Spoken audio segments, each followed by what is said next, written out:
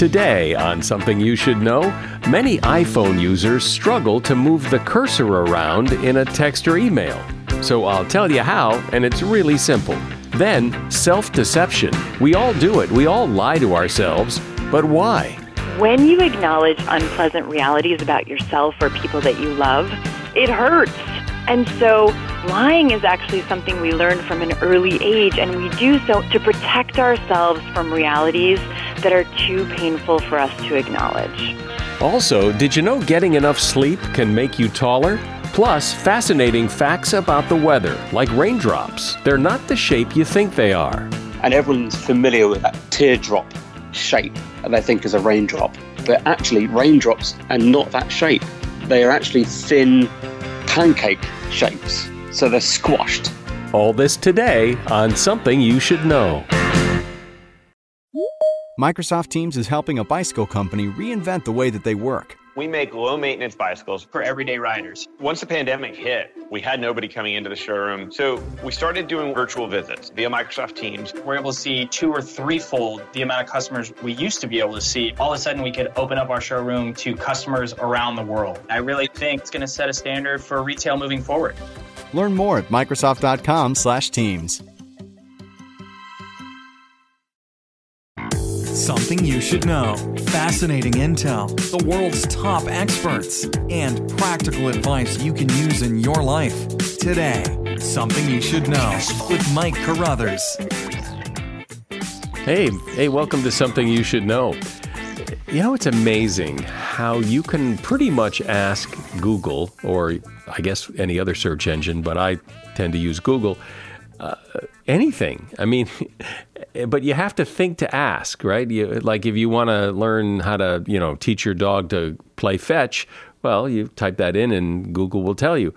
But one thing I never thought to ask that has always bothered me was how to move, and this is for iPhone users, but how to move the cursor. Like if you're writing a text to somebody and you need to go back, it's hard to move the cursor to a specific point. And I just figured it's just hard to do. You got to kind of tap it. And then I saw this video in my Facebook feed of how to move the cursor. And one of the things they did was they asked a lot of people, do you know how to do this? And most people didn't know. So I'm assuming most people don't know that if you want to move the cursor in a text on your iPhone, you just hold the space bar down and then just slide your finger left, right, up, or down, and the cursor will move wherever you want. To me, it was like a revelation. I'd never seen that before. And so now I'm telling you, if you need to move the cursor on your iPhone in a text, you just hold the space bar down and just move it. And that is something you should know. We humans have this amazing ability to deceive ourselves in all sorts of ways. We can justify and rationalize and blame other people for things that happen in our life, but we're not so good at looking inward and seeing what our role is in the events of our lives. This self-deception that we all engage in comes at a pretty steep price.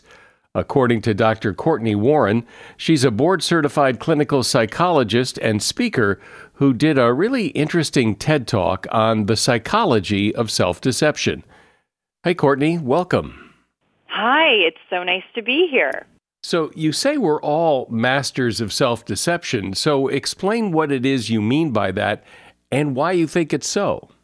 One thing that became really clear to me in my own personal life, in watching my family dynamics, and in working with patients, was that people really got stuck a lot. And they got stuck in large part because they were not able to acknowledge the truth to themselves about who they really were and how they were contributing to dysfunction in their life.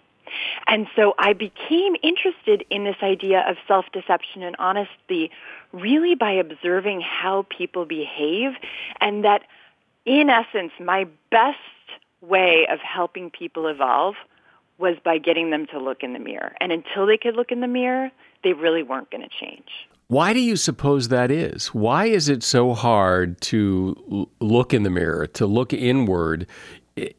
It must serve some purpose. Very, very self-serving for all of us, because when you acknowledge unpleasant realities about yourself or people that you love, it hurts. It's painful. It's uncomfortable. And so from a developmental perspective, lying is actually something we learn from an early age, and we do so in many ways to protect ourselves from realities that are too painful for us to acknowledge.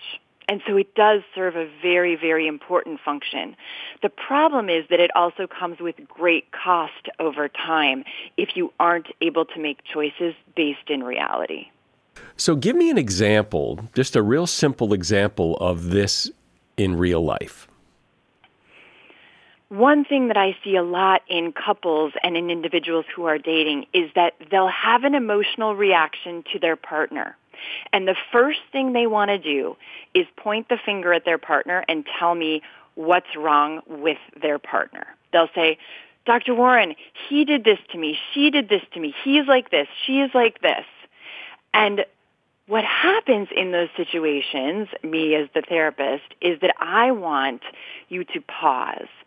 And instead of telling me what's wrong with the other person, I want you to turn the mirror on yourself and say, what is it that my interpretation of this situation is contributing to the dynamic that's unhealthy here? And one thing that happens, for example, in that situation, it would be called projection, where I'm taking something that's uncomfortable in me and I'm putting it on someone else, instead of saying, what I'm really contributing here is an inability to see you as separate from me, or an inability to communicate what I actually need based on who I am, as opposed to really blaming you for my emotional experience, which is actually completely in me and may have nothing to do with you.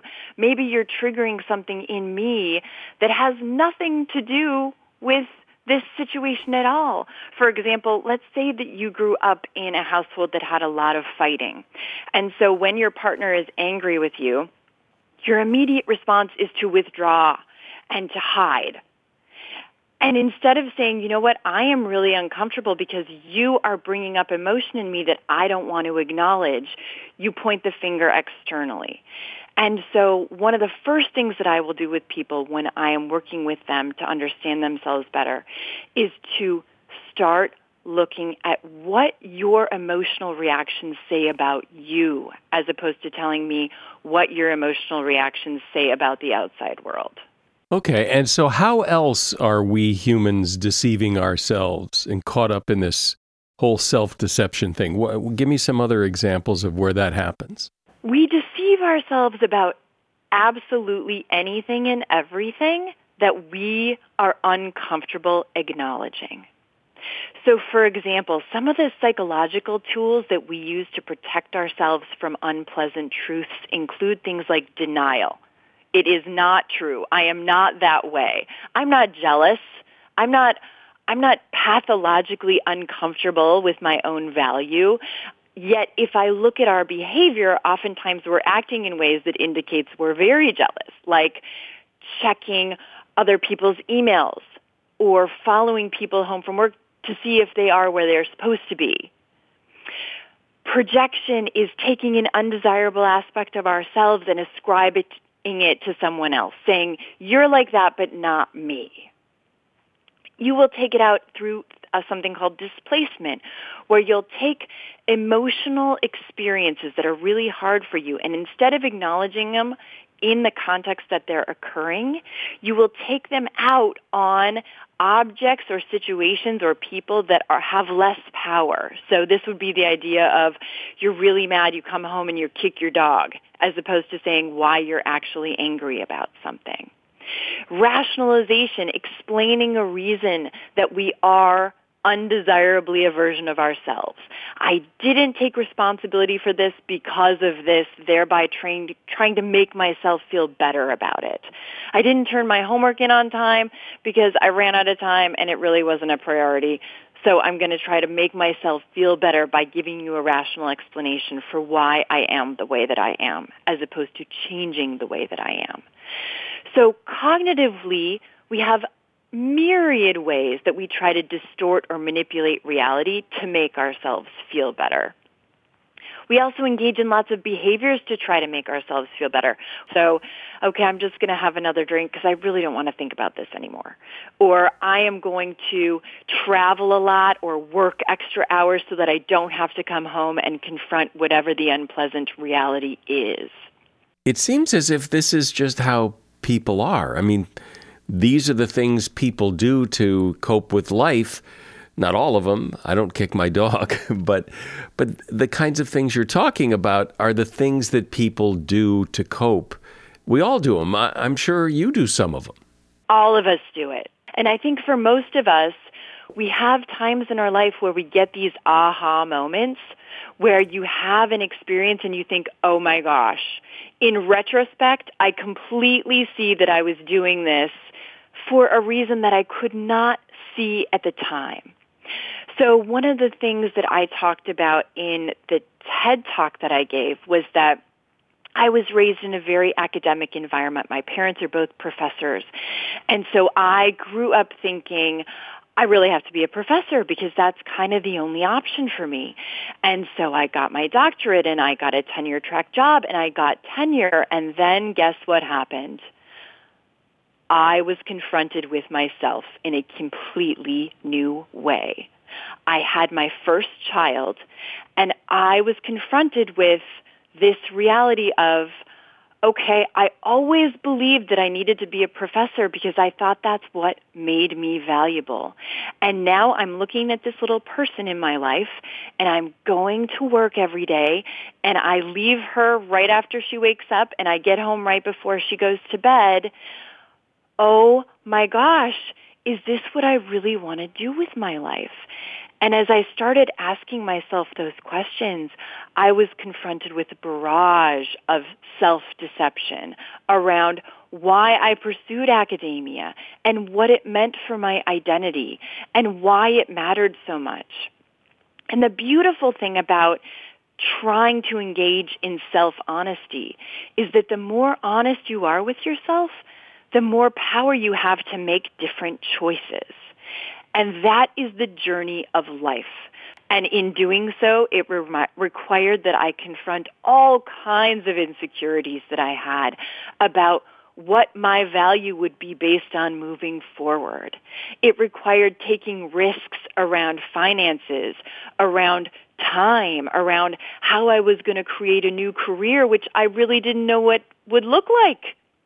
And yet, that was the best choice I could make because I knew in my gut and in my head that if I had stayed in academia, I would be doing it for the wrong reasons. Doesn't it also seem possible that you could have made this other choice and looked at that and gone, well, this wasn't right either. I mean, I chose this for all the wrong reasons. Sure. There's actually no security in any choice. There's no security. But the best way to make a choice, I would argue very strongly, is for you to try to look inside and figure out who you are and why you're making the choices you are. And make those choices based on the most accurate information that you have at the time. So that if you decide it was the wrong choice in the future, you will not have regret over the choice that you chose, over the choice that you made, because you made it with as much information as you could possibly have had at the time. The biggest regrets people have in their life that I see that lead them to a great deal of pain and psychological strife are the choices they knew they should have made or the risks they knew they should have taken but weren't willing to. Those are the regrets that will eat you alive because there's no way for you to go back in time and change your choices. And if you were not willing to change when you knew better, when you knew it was time for you to evolve in a different way, to change your career path, to change your relationship dynamics, to perhaps get married or get divorced or create a new dynamic with your children, but you didn't, that comes with a great deal of psychological pain because you knew better and something kept you from doing it anyway. We're talking about self-deception and the price we pay for deceiving ourselves. My guest is Dr. Courtney Warren. She is a board-certified clinical psychologist. Do you own or rent your home? Sure you do. And I bet it can be hard work. But you know what's easy? Bundling policies with Geico. Geico makes it easy to bundle your homeowner's or renter's insurance along with your auto policy. It's a good thing, too, because you already have so much to do around your home. Go to geico.com, get a quote, and see how much you could save. It's Geico Easy. Visit geico.com today. That's geico.com. So you own or rent your home, right? Sure you do. And I bet it can be hard work. You know what's easy? Bundling policies with Geico. Geico makes it easy to bundle your homeowner's or renter's insurance along with your auto policy. It's a good thing, too, because you already have so much to do around your home. Go to geico.com, get a quote, and see how much you could save. It's Geico Easy. Visit geico.com today. That's geico.com. So, Courtney, making the kinds of decisions that you're talking about doesn't happen in a vacuum. When you make a decision like you're talking about, that affects a lot of other things in your life. And so it may be impossible to make that decision, or making it may screw things up so badly that you're just better off staying where you are. Well, it's easier to leave it the way it is. People don't like change because it's unknown and it's scary and there's no guarantee, and I can't give you any security that the newness is going to work. So change is incredibly hard. In fact, some people that I work with are absolutely miserable and they still won't change. And that's a really hard thing to watch. But what I will tell you is that the biggest predictor of therapeutic change is misery. You change, we all change, people change when they're so uncomfortable with their present life that they cannot afford to stay the same. If you know that you are in a job or in a relationship that is not fulfilling to you because you're afraid that the unknown is potentially scary, you're just going to stay in a pretty mediocre place. And you will probably stay stuck there, even if you're miserable, for a long time, unless the universe gives you kind of a kick in the butt and says, you know what, I hope you look at this because I'd like you to do something differently, because you will feel better, because you can create the life that you want to live. That's a very existential psychology idea, that you are who you choose to be. People in this world experience all kinds of hardships, miserable experiences. I treat people who have lived through horrendous life experiences. And the reality is, I am not going to let you live there because it doesn't serve you well. That doesn't mean that what happened to you is okay. It doesn't mean that life is easy. What it means is you're going to encounter hardships in your life, and you're going to encounter moments where you really have to get honest with yourself about who you are and how you got here. And in the face of those hardships, you still are responsible for the choices that you make. So let's try to make choices that lead you to have the least regret and the most fulfillment possible for you. Well, it does seem very human that it takes some big catastrophe. I mean, even on simple things, people stop smoking when they hear they've got cancer. Then it's easy. There's always those choices that we could make that are easy not to make until some big disaster happens, and then they're a lot easier to make. True. Because when the disaster happens, again, you can't afford to stay the same, right? Because either your health is going to suffer in an obvious way or your emotional health is going to suffer in an obvious way. And I would still argue that on a daily basis, living the most conscious life you can is the best way to create the most fulfilling life for you. But so what does that mean, though? I mean, people hear that. It sounds very psychological. Right. Live the most conscious way. So how would I, if I were to do that tomorrow, how would that look differently than when I didn't do it today? What does that mean on a very practical level? To begin with, it means that your intention is to be as self-aware as possible. So the first step in this would be for you to enter into each day saying, I want to be an objective observer of myself today so that I can see in the most honest way possible, the most honest way that I'm capable of seeing myself and the way that I exist in the world. I want to know what I'm thinking, how I'm feeling, where I'm reactive. I want to explore who I am in this daily life. And as I become more and more self-aware, I now want to make choices based on the information that I learn. And as I learn, I'm going to make choices that leave me with the most fulfilling life I can create for myself. I'm not willing to sleepwalk through life. I want to be a conscious human being means I am not just going to go through the motions. I am going to deliberately try to understand myself and those around me and my world. As I go through this life, I'm going to observe and notice, and as I learn, I am going to change. And I am going to do that every day of my life.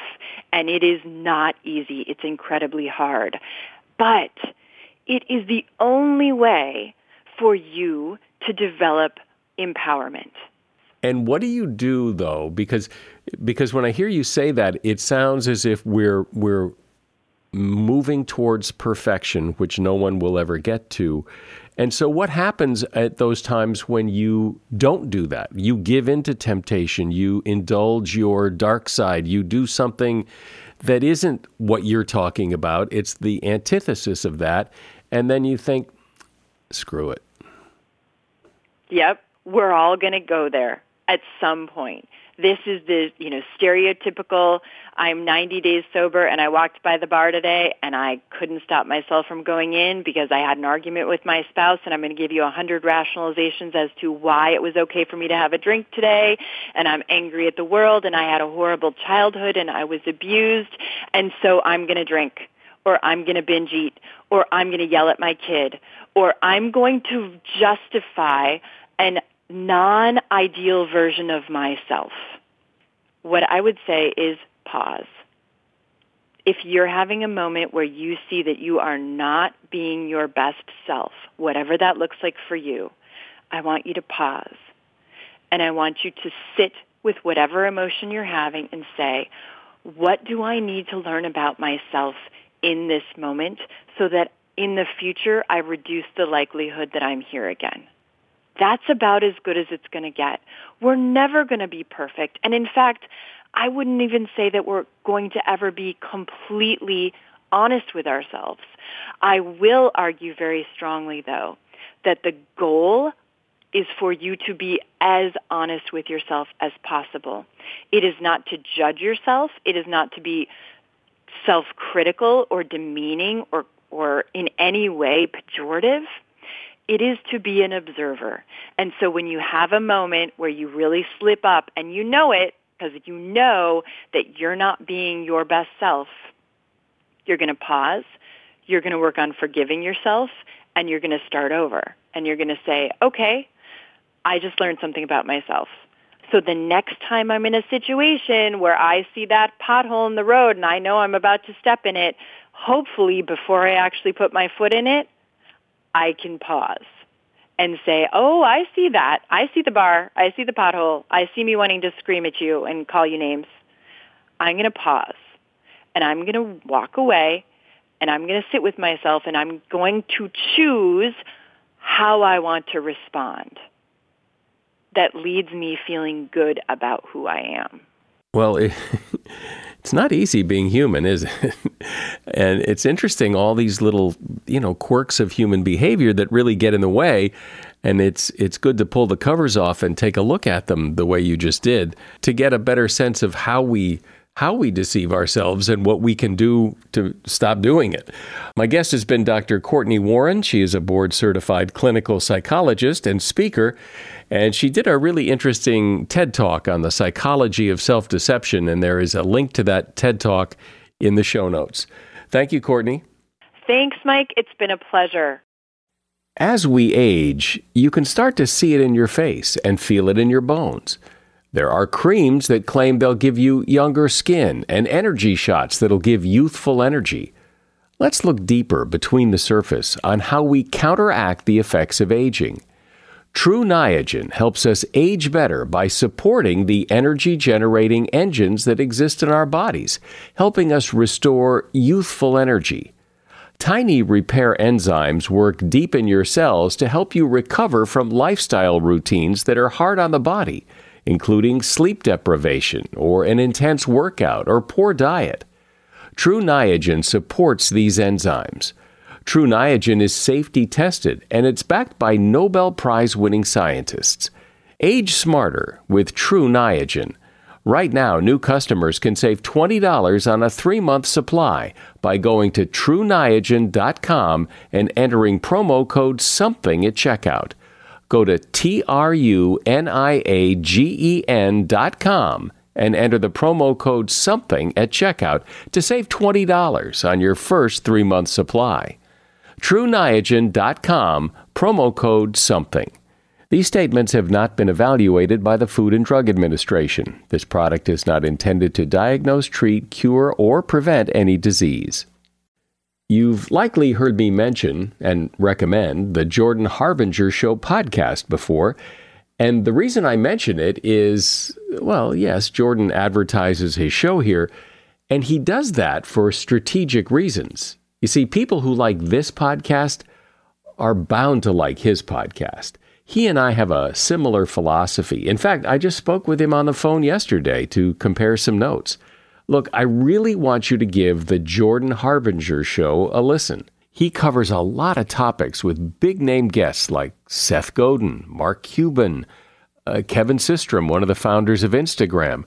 And Jordan's done really interesting episodes where he talks about his visits to North Korea, as well as how a professional art forger somehow made millions of dollars being chased by the feds and the mafia. So, as you see, there's a lot of variety, but one constant is Jordan's ability to pull useful pieces of advice from his guests. I promise you'll find something useful that you can apply in your life in every episode of Jordan's podcast. I enjoy the Jordan Harbinger Show, and I'm not saying that because he's advertising. It really is good. Search for the Jordan Harbinger Show. That's H-A-R-B as in boy, I-N as in Nancy, G-E-R. The Jordan Harbinger Show on Apple Podcasts, Spotify, or wherever you listen to podcasts. I've always been fascinated by how much the weather dominates our lives. So much of what we do or don't do, or what we wear, where we go, it's all dictated, at least in part, by the weather. And then there are also those catastrophic weather events we have no control over that can devastate people's lives. And really, there isn't much we can do to control the weather, but we can try to understand it a little better. And here to help do that is Simon King. Simon is a meteorologist and very popular weather presenter for the BBC in England, and he is author of the book, What Does Rain Smell Like? Hi, Simon. Welcome to Something You Should Know. Thanks very much indeed, Mike. Thanks for having me. There's so much to weather. Let's start with, what is it about weather, if there is one thing? What is it that really fascinates you? What's the one thing that really, man, this is amazing? I've been fascinated with the weather since I was, 10, 11, 12 years old. It was the Great Storm of 1987. And if you're not familiar with it, it was a big, powerful storm that affected southern England. There was a very famous weather presenter at the time called Michael Fish. And he, on TV, he said, You may have heard there's a hurricane on the way. If you're listening, don't worry, there's not, but it will turn very windy overnight. And then the next morning, we had hurricane force winds, massive amount of destruction. Something like 15 million trees were destroyed across southern England. So obviously his words the night before made it sound like he got it completely wrong, because there were hurricane force winds. And a lot of people said, well, you had a hurricane, but you can't actually get hurricanes in the UK. So he was kind of factually correct, but it all went a bit wrong. So I remember that forecast so well. I remember being in my bedroom listening to the wind and the destruction going on outside. And that's what really got me fascinated with the weather. So it's the power of the weather, I think, that really gets me the most. So what do you mean you can't have hurricanes in the UK? Why not? For a hurricane to form, you need to have a certain number of conditions. One of the big ones is sea surface temperature, where the sea surface temperature is going to be above 26 degrees Celsius. So in the mid-Atlantic, and towards the United States, the Gulf of Mexico, that's where you get those sea surface temperatures above that. Now, hurricanes can move across the North Atlantic and towards the UK, but what will happen is that they tend to then decay because they go into cooler waters. So the waters around the UK are not above 26 degrees Celsius. So you can have hurricanes affecting the UK, and you can have hurricane force winds, where the wind speed will be above 74 miles an hour. But in essence, it will not itself be a hurricane. Oh, just because it doesn't fit the textbook definition of what a hurricane, it still does all the damage. It just isn't called. It's absolutely, yes. So I, like you, am fascinated by the weather and have always been, and it amazes me how much the weather controls our life, and we kind of just take it for granted that, you have to check the weather. Are we going to need a sweater today? Are we going to not? Up to, like you had, a hurricane event that really affects your life. And is there any sense that we will ever be able to control any of this, or are we just observers and victims of it? Well, that's really interesting, and that's weather modification, and that's something that's happened in the States before. Cloud seeding happens in the United States. It happens in the United Arab Emirates. In fact, it happens in over 50 countries across the world. Now, the science of it is, in theory, quite sound, in that you can increase the number of cloud condensation nuclei within the cloud, and that means that basically there's more little seeds for water droplets to form and make rain. But in practice, it's very difficult to tell whether it works or not. So there's a lot of research that still goes into it. But there are places like the United Arab Emirates investing millions of dollars into this kind of technology to try and make it rain more. Since the title of your book is What Does Rain Smell Like? What does rain smell like? Yeah, well, everyone I think will know it. It's that wonderful smell, especially after a dry period. And then you get the first drops of rain, and then there's this sweet smell that comes from the ground. And it's just, I just absolutely love that smell. I can smell it right now just talking about it. And that is actually called petrichor. So that's the name of the smell of rain, petrichor.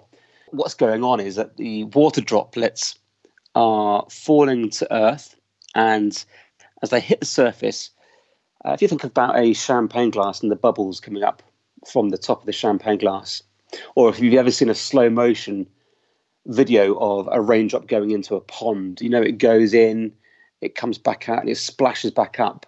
So you have all these other water droplets that come back out up into the air. So when a water droplet falls on the ground, it disrupts all these molecules and bits of dirt and rock, and the technical term is geosmin, which is a kind of a molecule in soil and rock. And when that gets disrupted, it's released into the air, and it's the combination of that and combination of tarmac smells such as petrol and diesel and all sorts of different things that go in there, and it gets released up into the atmosphere, and that's what we can smell. And so when it does rain and the water falls from the sky, why does it come down in drops over time as opposed to just come down like a big bucket full of water?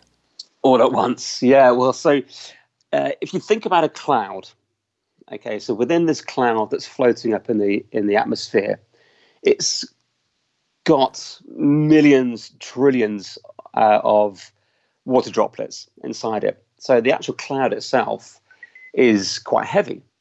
It's the size of, a typical cumulus cloud is the size of about 100 elephants. Now, the reason why that's all staying up there is because you've got updrafts. So wind from the surface is rising up through the atmosphere, and it's kind of keeping that cloud buoyant in the sky. Now, when you get water droplets bouncing and bashing together, they grow bigger and bigger and bigger. And then once they get so big, they start to defy these updrafts that are keeping them up in the cloud. So they'll start to fall.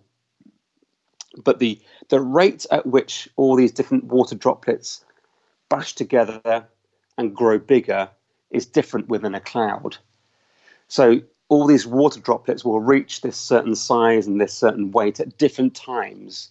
And that's why you've got rain rather than the whole lot of cloud coming down at the same time. So it's all to do with the updrafts, really. Is it true that rain typically starts as snow or something frozen and then it thaws on its way down, or not? Yeah, absolutely. So this is something that confuses quite a lot of people, is that cloud droplets start off as super cooled water, which means that water is existing at a temperature of, say, minus 30, minus 40 degrees Celsius. You'd think in the real world, well, that would just freeze. That would be ice, wouldn't it? But actually, it can sustain itself as liquid at that temperature if it's pure water. And what I mean by that is that if it hasn't got a bit of pollen, a bit of dust, soot, a bit of sand, something that would set off the ice nucleation. You're right that as it starts to fall out of the sky, then it will be either ice or snow. And then as it comes further down the atmosphere, or as it goes into warmer layers, and then it will just melt into water. What causes the wind to blow? Wow, that's a big question, and that kind of stems all the way back to the sun. And that's driving a lot of heat towards the Earth. Now, the heat isn't evenly distributed across the Earth, okay? Because we're tilted. It means that the equator gets hotter than the poles. Now, we know that because we've got ice caps in the poles, and it's hot on the equator. But it's that temperature difference that generates wind, essentially. So you've got the equator getting hotter. And what that tends to do is as you heat the ground, you start to then get air rising out from the equator up into the atmosphere. It cools, and then because of the Coriolis effect, the air will start to then go towards the poles, where it will then go back down to the Earth's surface. And then another cycle will happen, another circle. So those are the cells. That's what we call the Hadley cell, the Ferrel cell, and the polar cell. And then it's within these that you can get the jet streams, another big wind that forms high up in the atmosphere. So the jet stream is blowing all the way around the Earth, and that creates our weather, pretty much. So anything that happens on the surface, if you've got a low-pressure system, that's been driven by this jet stream, which then in turn, gives you wind at the surface. So it all comes from the sun, basically, and how it heats the Earth. Well, since it seems that we can't do much about the weather, the big question is, how much better can we get at predicting the weather, and so that we can prepare for it? And how's the scorecard on that? To predict the weather, it takes a huge amount of computing power. The UK's Met Office has one of the biggest supercomputers for weather modelling, and that can do, at the moment, 15 quadrillion calculations every single second, which is just an incredible number to even think about.